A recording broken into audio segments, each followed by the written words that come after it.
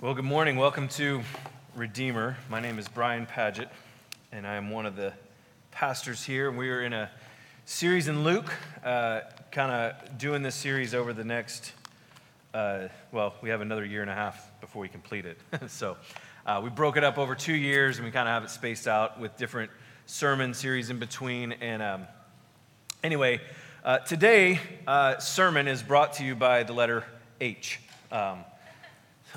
The little Sesame Street throwback there, yeah. I thought about doing it like Elmo, like, Elmo says. But most of the kids aren't in here that would appreciate that, and so anyway. But no, I've titled it Hypocrisy, Hell, and the Holy Spirit.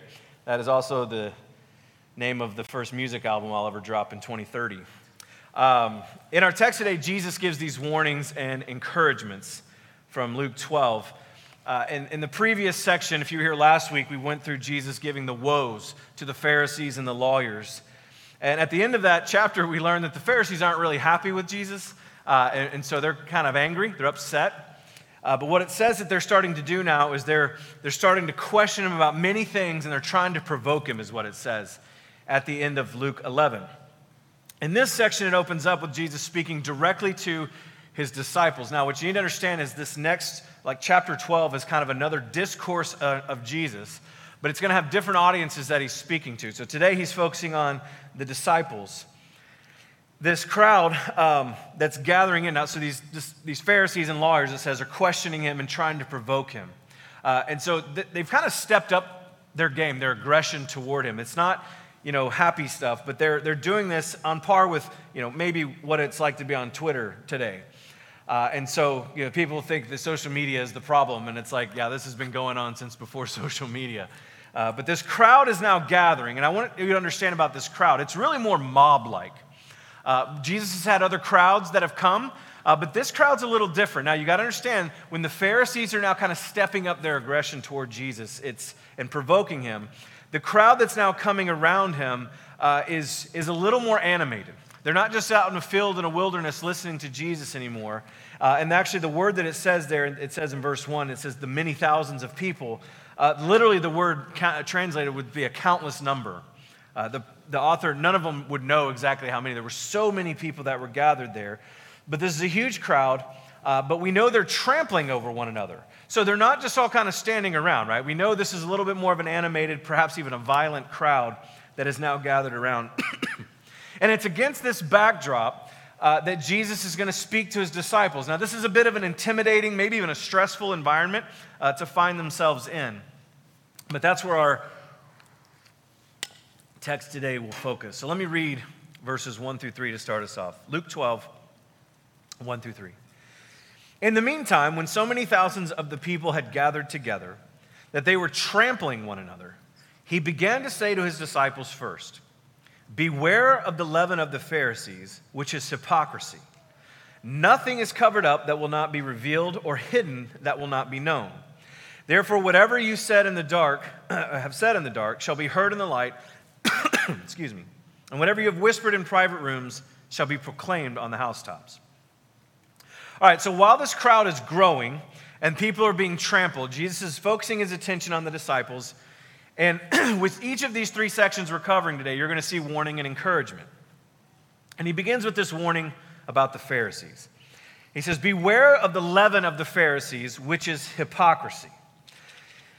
The leaven or yeast in the Bible has both positive and negative connotations. Sometimes it's positive, sometimes it's negative. This would be an example of where it's negative. It holds a negative meaning. Luke records that the leaven of the Pharisees is hypocrisy. If you were here last week, we went through the woes. There were 6 different woes that Jesus had for the Pharisees and the lawyers. And really, all the woes have to do with them being hypocrites. It's coming around what Jesus is saying here. But this was more than their teaching. It wasn't less than that, but it was more than that. It was about their way of life, their practice. Their whole life was built on hypocrisy. But I want to talk about this term hypocrisy. For most of us, if you've grown up in church, you've heard that the term hypocrisy was a term for acting. It was a stage actor's term, right? And so basically it was about pretense, pretending. And so the sermon could have been brought to you by the letter P today. We could have gone with pretense, punishment, and paraclete. But some of y'all have been like paracletes, like football cleats? Like, no, paraclete meaning the Holy Spirit, but some of y'all don't say that, so I chose H. Today's lesson is by the letter H. But I want to talk about hypocrisy here. Because it is a term of acting, but we got to understand something. What actors would do, right? An actor today, they know that they're pretending to be something they aren't. Like they know that. And so the idea behind hypocrisy, if we want to take it that literally, what we tend to do is say, oh, this is what it is. It's people pretending to be religious, but they really aren't. Like they pretend to be spiritual, they pretend to be holy, they pretend to be godly, whatever, but they really aren't. The problem with that is that it kind of assumes that the person is just kind of being deceptive out in public, but they know on the inside they're really something different. But there's actually something deeper going on here with this word that we need to pay attention to. This term hypocrite is actually the word hypokrisis. Hypokrisis, okay? I had to spell it out in a way that made sense to me. So if any of you are like the people that like look at words and going, what is that? It literally says who, like the question who, P-O, Cree, I did K-R-E-E, and cease, like ceasefire. I don't know. That's how I remembered it. So I just don't want anybody to get the idea that I'm actually that intelligent. So I know how some of you think that, but I'm not. Here's what this term literally means. You ready? Pretense, duplicity, insincerity, hypocrisy. So there's that word hypocrisy. But these are all kind of related words. They're all tied together. It was a term used for stage acting. Pretending to be someone else. But when Jesus is using the term, he's not talking about stage acting. When used the way Jesus is using it, this word carries a deeper understanding. And so think of it in terms of that word duplicity. Duplicity means contradictory doubleness of thought, speech, or action, or the quality of being double or twofold, according to Merriam-Webster Dictionary. 2 weeks ago, I preached on Luke 11, 14 through 36, and Jesus talked about our eye being single or whole. And the focus of that was having one allegiance and one devotion to Christ alone. Throughout the scriptures, we see rebukes and warnings about being two-faced or double-minded or duplicitous, hypocrites. Excuse me. Stage actors know who they are, right? They know who they really are. They know they're just pretending for a show so you can enjoy this. But the hypocrisy of the Pharisees and these lawyers is different. Theirs is rooted in duplicity of mind and heart and soul. The greatest commandment, right? Love the Lord your God with all your heart, with all your soul, with all your mind, with all your strength. All is the key word there. And here's why I bring this up, because the whole all your heart, soul, mind, and strength is tying into this singular devotion, this good eye, this healthy eye that has one focus, one devotion. We're not double-minded. We don't have split devotions. We are singularly aligned with Christ. We have one allegiance. It's Jesus Christ. But the second is like it, right? He says, love your neighbor as yourself. But it doesn't include the word all in there. It doesn't say love all your neighbors as you love all yourself.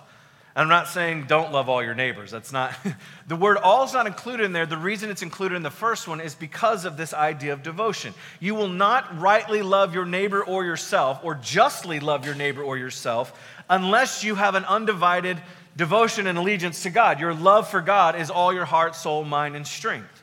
The Pharisees are a great example of this. If Jesus polled the crowd that day, 100% of the Pharisees and lawyers would say they keep the greatest commandment. They would say they keep the second greatest commandment.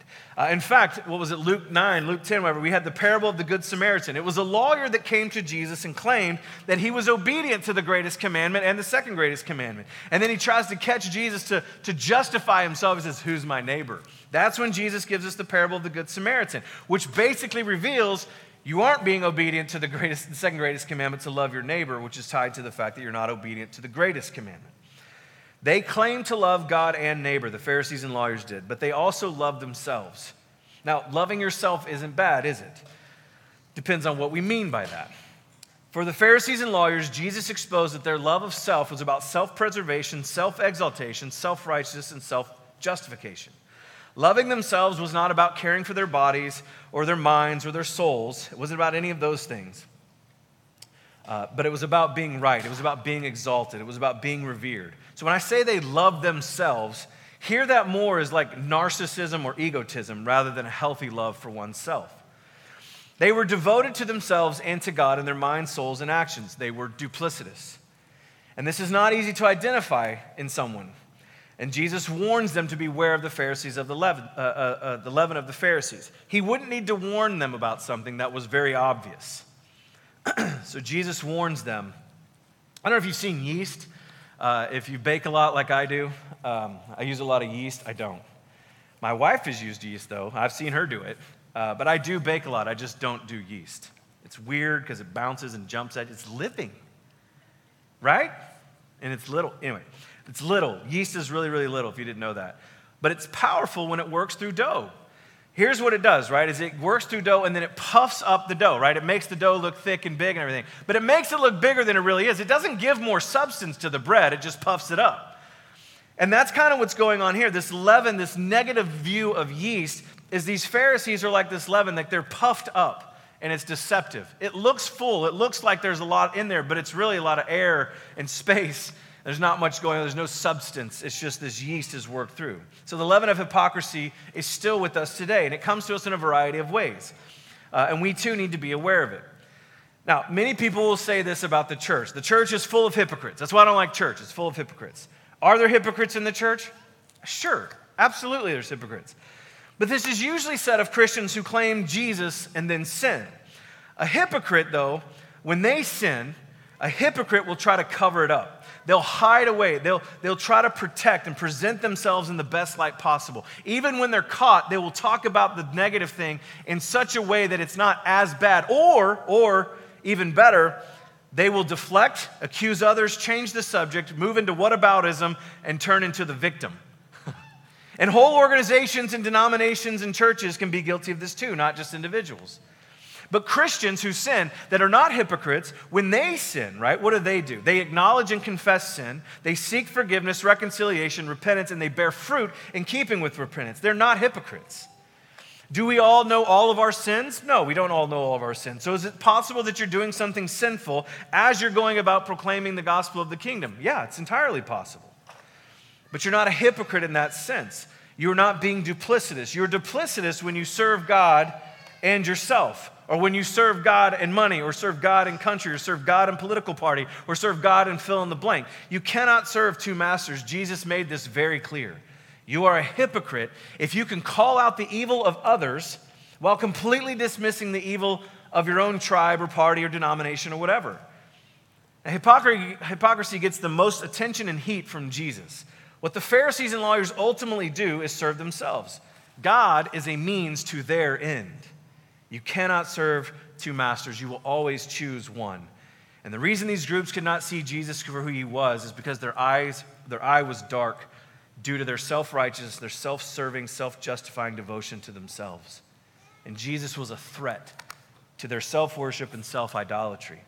And this extended beyond their own person and included the nation and their way of life. Thus, they accused Jesus of working for Satan in Luke 11. But Jesus tells us that light exposes darkness, right? Exposes the deeds done in darkness. And that's why he tells his disciples that everything revealed will be uncovered. The hypocrites will be revealed by the light. Now, I would argue that God has been shining a light on the church in America for some time now. And we're beginning to see the leaven of hypocrisy. Why do you think so much is rising to the surface regarding racism and abuse in the church today? Not that these are new.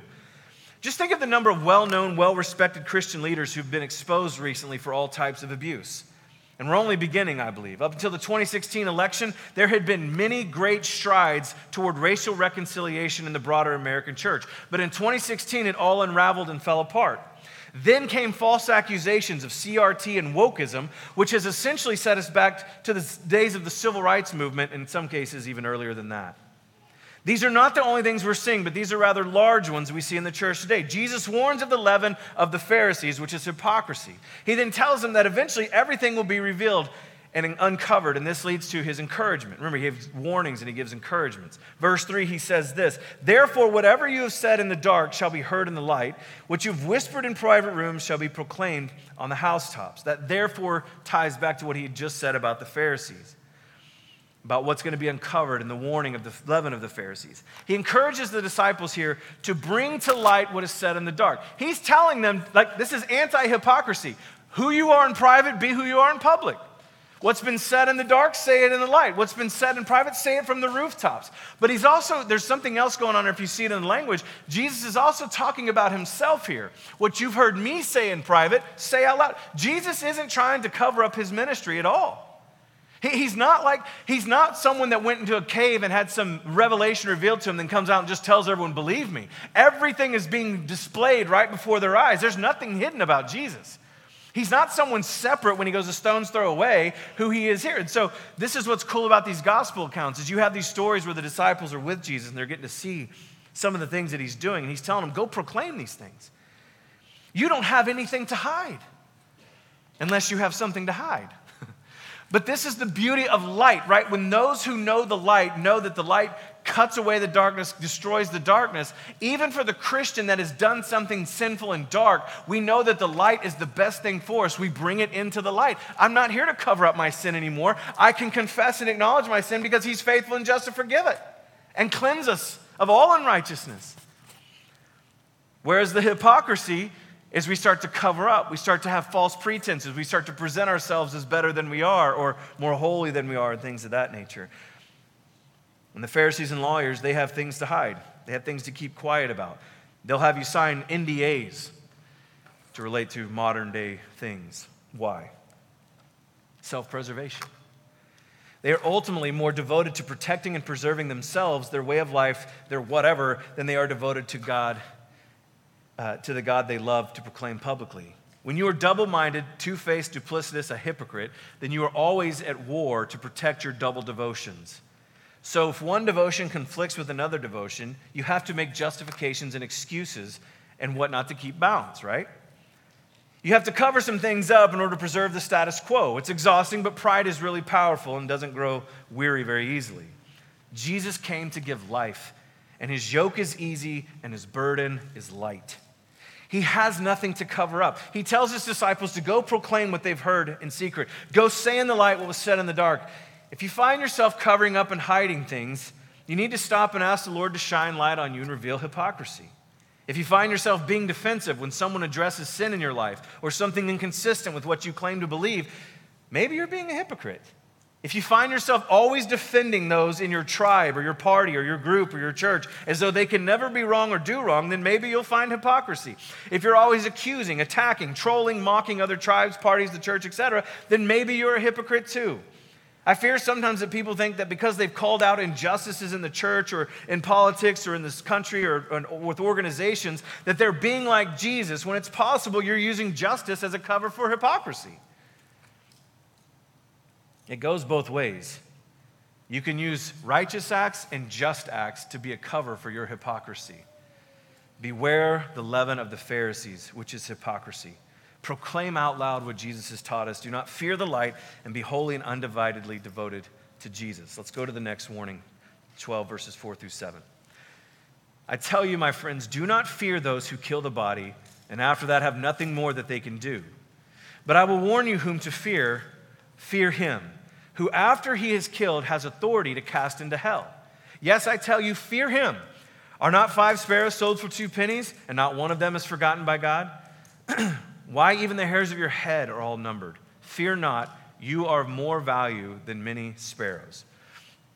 All right, so Jesus follows his warning of hypocrisy and the encouragement to live boldly and speak boldly in public what they've done in private with a warning about fearing man, basically. Fearing those who can take your life. Now, you're going to have to ask yourself this question.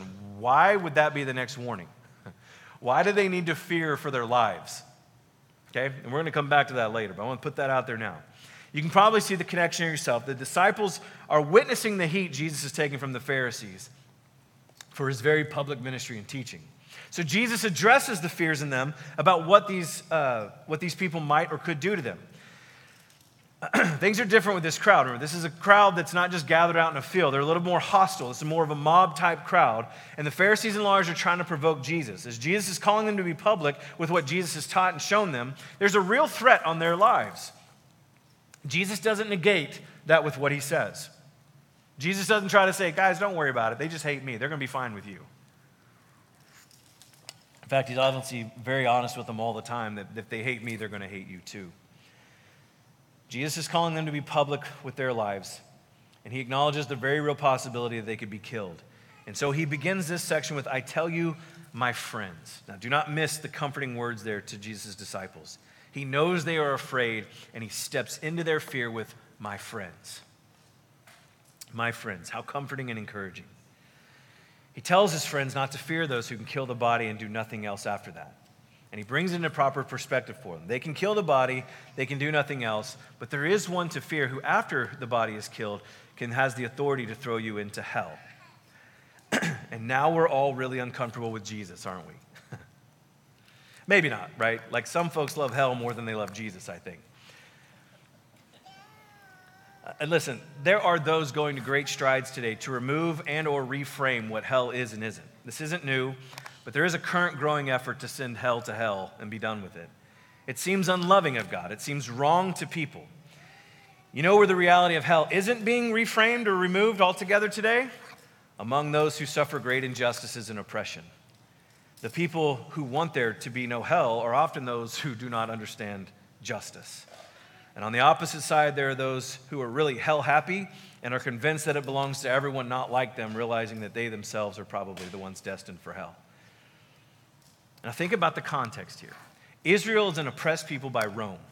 They've suffered many injustices at the hands of Rome. But Jesus is warning about those who can kill the body, both among the Jews and the Gentiles.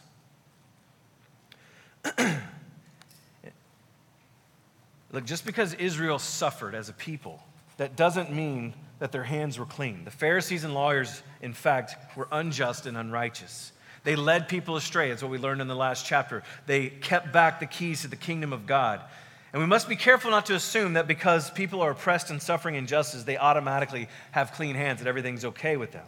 We must also be careful not to use their sins as reasons to neglect them or not listen to them and further perpetuate their suffering. We really need to understand and proclaim the gospel of the kingdom of God. Okay, so the Greek word here for hell is Gehenna. And this is why you all came this morning, because you were really interested in learning about hell. And it refers to an area that's just north of the temple in Jerusalem where they burned garbage regularly. It was a site that was originally the place of where Israelites would sacrifice children to Baal.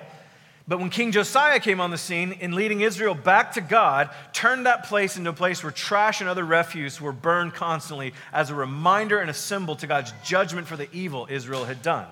Gehenna was always on fire and smoldering, and Jesus takes this and tells them of the eternal condemnation awaiting those who remain in their condemned state. The whole world is condemned, and Jesus has come to bring salvation to all who believe in him. This is John 3:16 through 18. Without Christ, the whole world stands condemned. God is just and God is righteous. He alone has the authority to cast into hell, and he alone has the authority to save. Jesus is not trying to freak out his disciples. He is telling them to fear God, not man. He's getting their eyes up off of man onto God and who he is and what he can do. And he tells them, yes, I tell you, fear him. Then he encourages them and comforts them.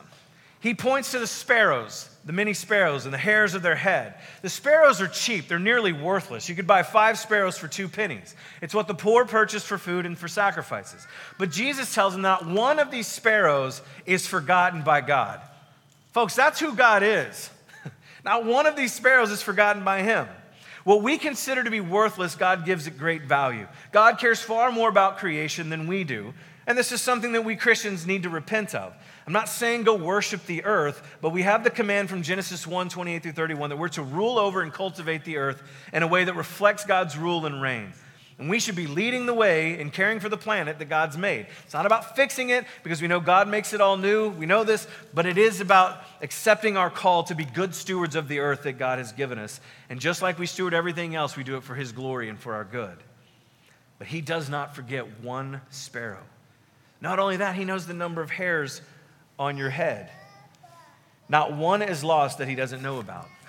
God, who is to be feared, is compassionate and loving. He knows us deeply. I love Psalm 103. It says that he remembers that we are dust. He knows our frame. He knows the number of hairs on our head. Now, losing hair here and there is not really something we all pay attention to. I know some of you have lost a lot of hairs, and it is something you pay attention to. But I think you get my point.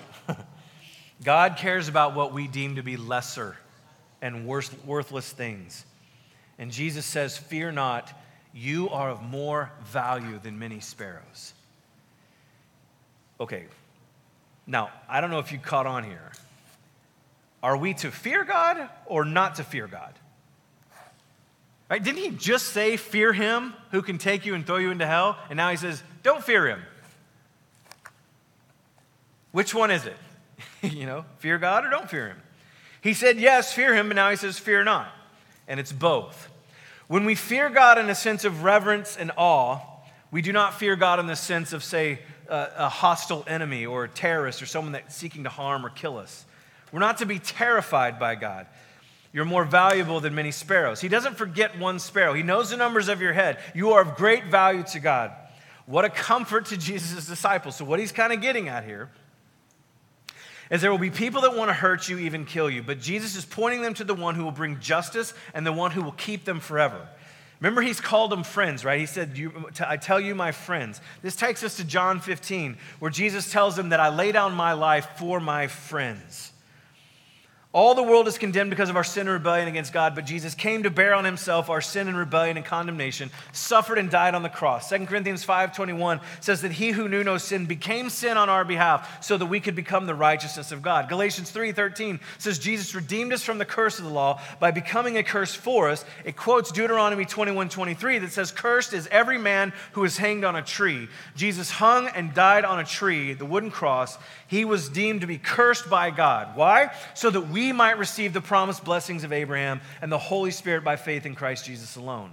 Jesus died for his friends, not so that they lived on eggshells around God, not so that they lived in fear of man. No, he died to give us full, whole life. He died to reconcile us to the Father and to never let us go. We who are friends of Jesus are of more value than sparrows. Fear God, not man. Do not fear God like you fear terrorists, for he is a good father who greatly values you. That's what Jesus is getting at in his fears of fearing God and not fearing God. Let's read the next part, Luke 12:8-9. And I tell you, everyone who acknowledges me before men, the Son of Man will also acknowledge before the angels of God. But the one who denies me before men will be denied before the angels of God. All right. You can kind of see, again, the progression that's going on here. Jesus warns about the leaven of the Pharisees, which is hypocrisy. He warns of fearing the Pharisees and the lawyers and others because of their harm or death that they may bring to them. And finally, he's warning us now about denying Jesus and the Holy Spirit, which we'll get to that one here in just a second. And all this is connected. I believe it all ties to the warning that Jesus gives about the Pharisees, the leaven of the Pharisees, which is hypocrisy. So he encourages them not to be like the hypocrites, right? Who love to cover and hide who they really are, but to rather be who we are in public and in private. And because the disciples belong to Jesus, they know that this is going to be costly for them. That temptation to pretend to be something you aren't in the other direction will be strong in an effort to not be hurt and killed, right? So I'm going to go out in public and pretend I'm not a Christian, and there's also hypocrisy in that in order to protect themselves. So he warns them not to fear these men, but to fear God. The fear of God, reverence and awe of God, is how we should live our lives before a watching world. If they live in the fear of men, they're in danger of the same hypocrisy as the Pharisees. And in this final section, it all comes together in confessing and denying Jesus, as well as what he says regarding him and the Holy Spirit. Jesus says here that everyone who acknowledges him before men, Jesus, the Son of Man, which is his favorite title for himself, will acknowledge before the angels of God. Now, we don't see this in the translation, but what Jesus is saying here when he says he's acknowledging them before God and the angelic host is he is saying that he will acknowledge them in himself. Meaning, Jesus will stand before God and the angelic host and declare, you belong to me. Therefore, whatever is true of Jesus is now true of you. It has to do with our identity, right? So this is more than just going around claiming I believe in Jesus. It has to do with being identified with Jesus, belonging to Jesus. Let me try to help us understand this a little better. Let's go to Hitler's Germany for a second. With all Jesus is saying combined here, it would be like a German man or woman who decides to walk right out into the open and begin loudly preaching against the injustices, oppressions, and murder of the Jewish people, not fearing what the Nazis might do to them. And when they are confronted and asked if they are Jewish, they said yes and chose to be treated as the Jews were treated. Now, don't take this analogy too far. The idea here is that you are identifying yourself with Jesus, thus being treated as Jesus was treated. So what's going to be true of Jesus is going to be true of you. When you identify yourself with Christ, you need to understand what you're getting yourself into. Not only here, though. So he's like, don't live in fear here, because you also identified with Christ in the heavens, in the heavenly host, with the angelic host before God, because Jesus is standing up on your behalf going, he's with me, she's with me. So we don't have to live in fear of man here because of what Christ is doing for us there, but there is a physical identifying with Christ, and there's going to be stuff that comes with that. When you identify with him, you do so by trusting him, yes, but also obeying him, becoming like him. It wasn't the weak, the powerless, and the poor that despised Jesus, but the wealthy, the religious, and the powerful.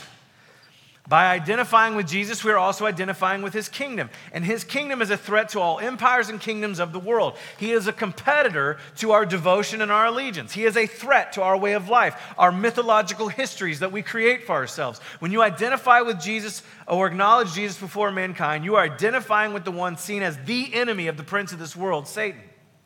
The context here is about being mistreated, persecuted, harassed, hated, and drugged before synagogues and courts for their association with Jesus and his message, his kingdom. They're not going after Jesus' disciples because they're being gracious, kind, loving, and merciful. No, it's because Jesus is a threat to their religion, their country, their tribe, their way of life, their hypocrisy, and their very lives. It's not because Jesus' disciples are jerks, trolls, aggressive, rude, violent people.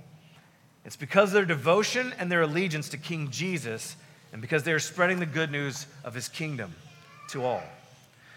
So acknowledgement of Jesus before mankind is more than just telling people you believe in Jesus. It's belonging to and becoming like Jesus. And this is very public, so that we are not one person in private and another person in public. And the public witness of Christians in the church is extremely important. Denying Jesus means Jesus will deny you before God and the angelic hosts. Jesus will not claim you if you deny him before mankind. Denial of Jesus connects to hypocrisy. It can come from those who proclaim true things about Jesus, yet deny him with their very lives. And it can also come from people who deny Jesus publicly while privately claiming him as well. Both have divided allegiances, both have divided devotions, just like the Pharisees. Now remember what Jesus said about being his disciple. We looked at this in Luke 9, 23 through 27, which I preached a few weeks ago. And I'm going to reread this real quick. This is Luke 9, 23 through 27. And he said to all, this is Jesus speaking, "If anyone would come after me, let him deny himself and take up his cross daily and follow me. For whoever would save his life will lose it, but whoever loses his life for my sake will save it. For what does it profit a man if he gains the whole world and loses or forfeits himself? For whoever is ashamed of me and my words, of him the Son of Man will be ashamed when he comes in his glory and the glory of the Father of the holy angels. But I tell you truly, there are some standing here who will not taste death until they've seen the kingdom of God." Okay, let's look at what he says here. He says, if anyone wants to be my disciple, that's a big phrase.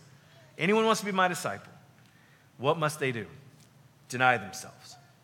Deny yourself, deny himself, herself. This is not talking about denying you exist. That's not what it's saying.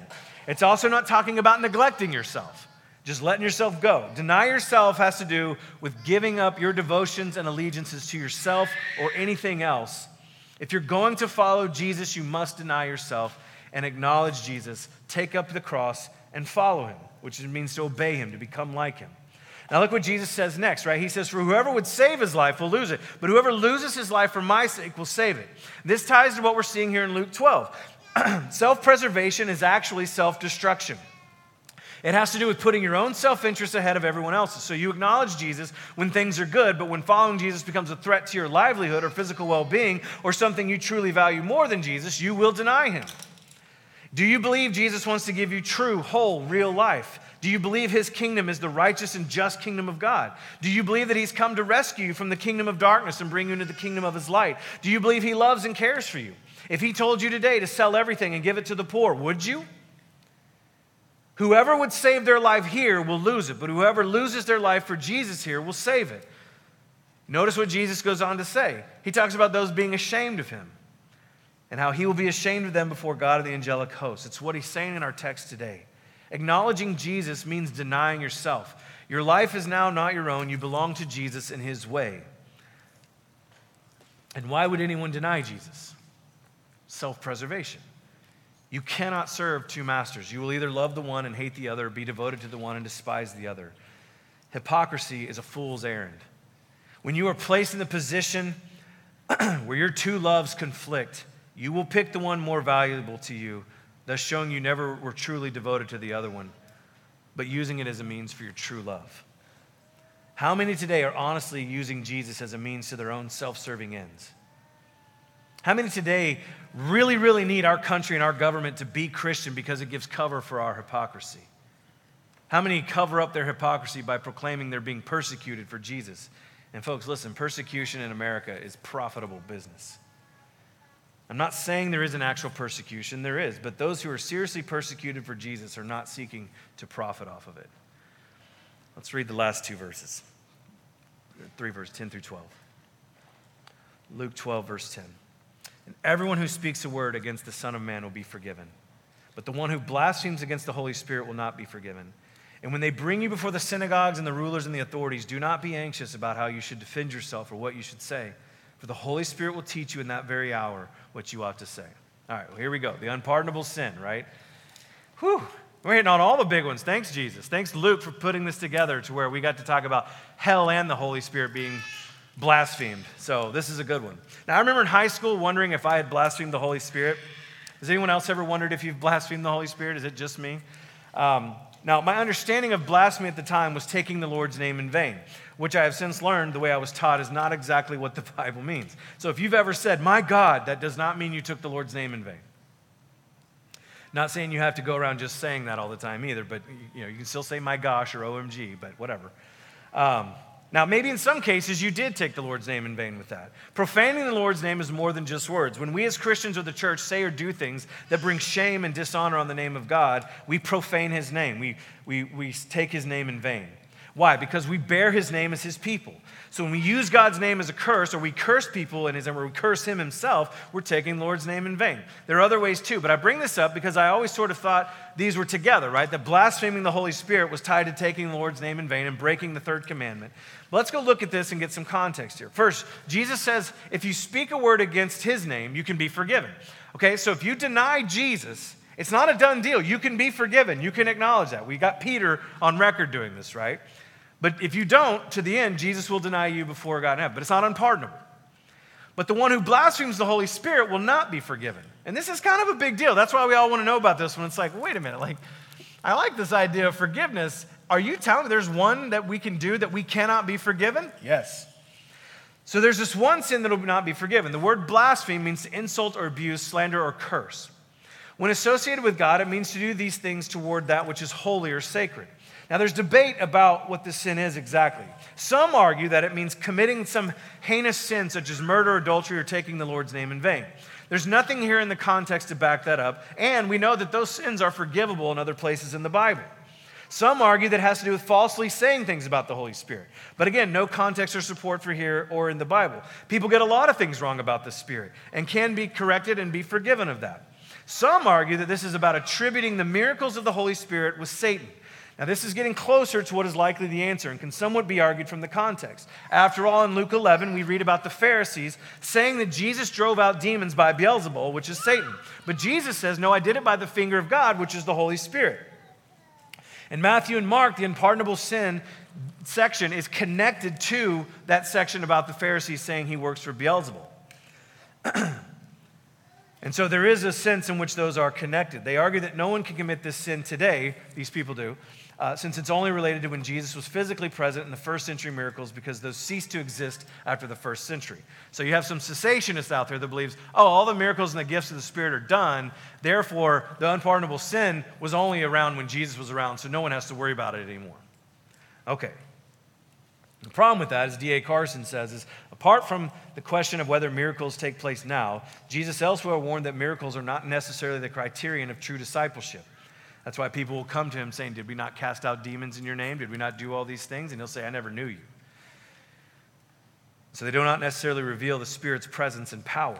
The more likely answer is that the unpardonable sin here is when who Jesus truly is made clear to someone. And they not only reject him, but they reject him because they believe the works by the Holy Spirit are actually the works of Satan. They would attribute his miracles, healings, other signs and wonders, even his resurrection, all done by the power of the Holy Spirit. They would attribute those things as works of Satan. And there comes with this a hardening of heart and the continued rejection of who they clearly see who Jesus is.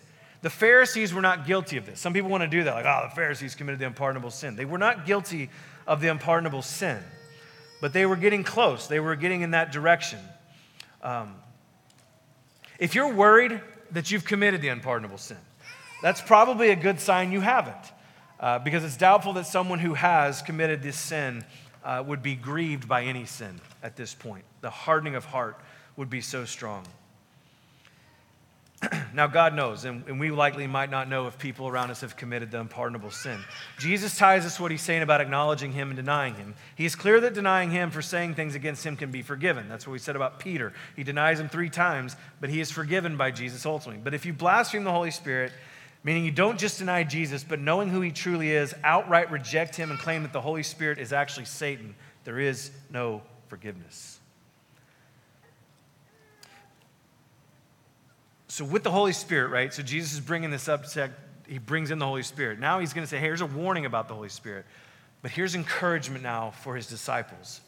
When you are brought before synagogues or courts and rulers and authorities, Jesus says, do not be anxious of how you will defend yourself or what you should say. Why? Because the Holy Spirit will teach them in that very hour what they ought to say. Jesus knows what awaits his disciples. Jesus knows it'll be intimidating, scary, difficult, painful. He knows they'll be hated on account of his name. He knows their social and religious status in society.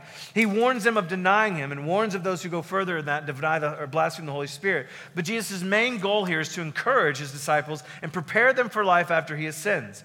He is going to send the Holy Spirit on his people to give them power to be witnesses of Jesus. He is not leaving them alone. He is sending the helper and the comforter. So that when the worst case scenario happens and they find themselves before the Sanhedrin, a Roman court, or a synagogue, they don't need to be anxious or afraid, for the Holy Spirit will teach them what to say and what to do. They don't need to be anxiously trying to figure out how they're going to defend themselves and what they should say or not say. Trust the Holy Spirit who dwells in you to lead you, teach you, and empower you. And it still may mean death for some of them. Okay, so here's some questions that I'm wrestling with, and I'm going to leave them for you to wrestle with too. Why would they be brought before synagogues and rulers and authorities?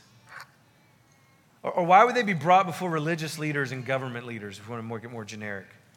Jesus says, when they bring you before them, meaning he's assuming, right? He's saying this is going to happen. Are they being brought before them because they fed the poor? Are they brought before them because they healed people? Are they brought before them because they're peacemakers? Have you ever wondered this, or is it just me? What would make the religious leaders and government leaders want to bring you in, flog you, torture you, and possibly kill you? Or kill you?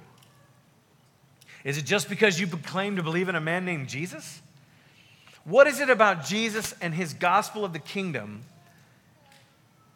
that he and his followers are deemed so great a threat that they need to be killed or neutralized in some manner? I'm not going to answer those questions. I kind of have maybe in the sermon, but I want to leave those questions with you. I want you to wrestle with what it is about trusting and following Jesus that poses such a great threat to religious and government leaders. Why would they want to kill Jesus and then take out his disciples? And I want you to wrestle with what happens when Jesus' gospel of the kingdom is conflated with things like empire, colonization, political parties and movements and things like that. Is it possible that people hate us today because we're more American than Christian? And you can take American out and fill that in with whatever you want. Another country, another empire, political party, whatever. How do you know they hate you because of Jesus and not something you conflated Jesus with? I mean, if we're going to be dragged to court, right? Let's just do a scenario here. You're dragged to court and you're being condemned for belonging to Jesus, and they ask you, are you a Christian? And you respond with, what do you mean by Christian? And that's a wise answer, by the way. Don't immediately go, yeah, I am. Just trust me. You don't want to go, yeah, I'm a Christian, because that means one thing to you. It might mean something entirely different to them. So let's keep playing this scenario out. What do you mean by a Christian? They say, one who believes that because of their God, they have the rights over all countries to steal, kidnap, exploit, and impose their laws on them. In that moment, are you confessing to that Jesus and that Christianity? I'm not. I'm like, nope, not dying for that. I'll deny that Jesus all day long. No, that's cool, man. I'm not a Christian now. Like, that's what you mean by Christian? I'm not that. And I'm bringing this up for a reason. We're in danger of being hypocrites that Jesus warns his disciples about. We may already be the hypocrites Jesus warned about. Within all of us, there's likely a level of hypocrisy. We need to own it and repent of it. But repenting isn't just saying the words, I repent, and it's definitely not just saying, I'm sorry. Repentance is a whole person thing, mind, body, soul, heart. We're to bear fruit in keeping with repentance. I fear today that so many are quick to call things persecution, when instead we probably should be listening, lamenting, and repenting. When we survey the history of the church in America, there are a lot of evil things that have been done in the name of Jesus. It's still happening today. Frederick Douglass is recorded as saying that the Christianity of this land is not the Christianity of Jesus. And I think he's right. And I'm not saying there are no true Christians here. There definitely are, and there have been since the founding of this country. But like Jesus' parable of the weeds and the wheat, I think there are a lot of weeds growing up with the wheat right now. And Jesus, the harvester, will come and separate them out. But we need to be wise as serpents and innocent as doves. We need to address our sin, our hypocrisy, and repent of it. We need to bring it into the light and see it for what it is. It is ugly. It is humiliating. It should cause us to weep and cringe, but we mustn't look away either. And I'm talking about both personal and corporate sin. We should grieve and lament the things we've done that have dishonored God. And we should seek forgiveness, which Jesus promises to give us and is faithful to give us. He can do this because he died on the cross for our sins, our hypocrisy, our rebellion, and he rose 3 days later, defeating Satan, sin, and death forever. We need to repent by turning back to Jesus in faith, trusting his will and way, and obeying all that he's commanded us in the power of the Holy Spirit that he's given us. We are being given an opportunity in this country right now to be a distinct and set-apart people. It won't be popular. It won't be easy. We'll be seen as a threat for calling people to give their full allegiance and devotion to King Jesus and nothing and no one else. It will be costly, but we need not fear man. Fear God, but not like a terrorist. You are more valuable than all the sparrows. So acknowledge Jesus before mankind. Trust the Holy Spirit to teach you and give you the words when you're brought before the religious leaders and government leaders because of Jesus' name. And beware the leaven of the Pharisees, which is hypocrisy. Let's pray. Father,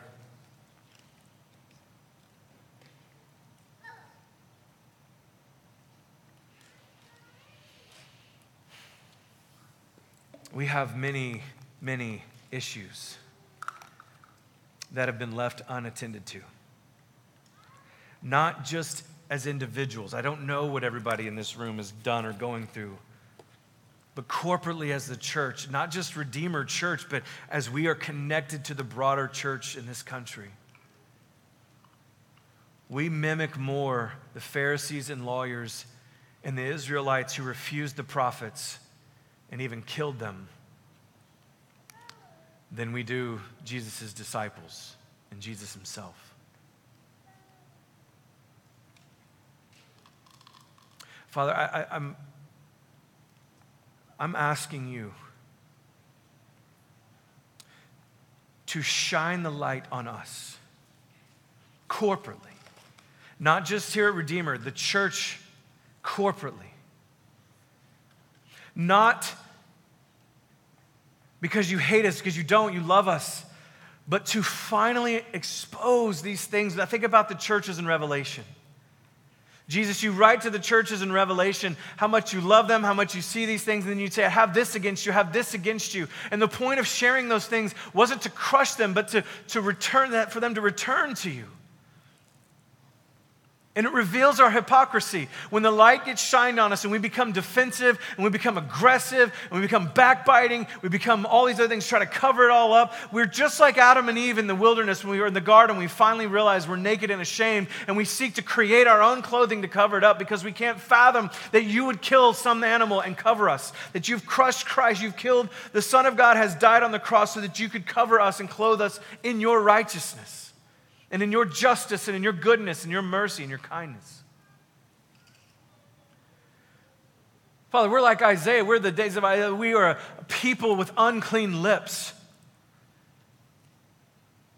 We have blood on our hands. We have done things that have been awful and evil. We have conflated the gospel of the kingdom of God with political parties and countries and with different types of ideologies, with different ways of life. We've crushed people under the weight of our Pharisaism, our hypocrisy.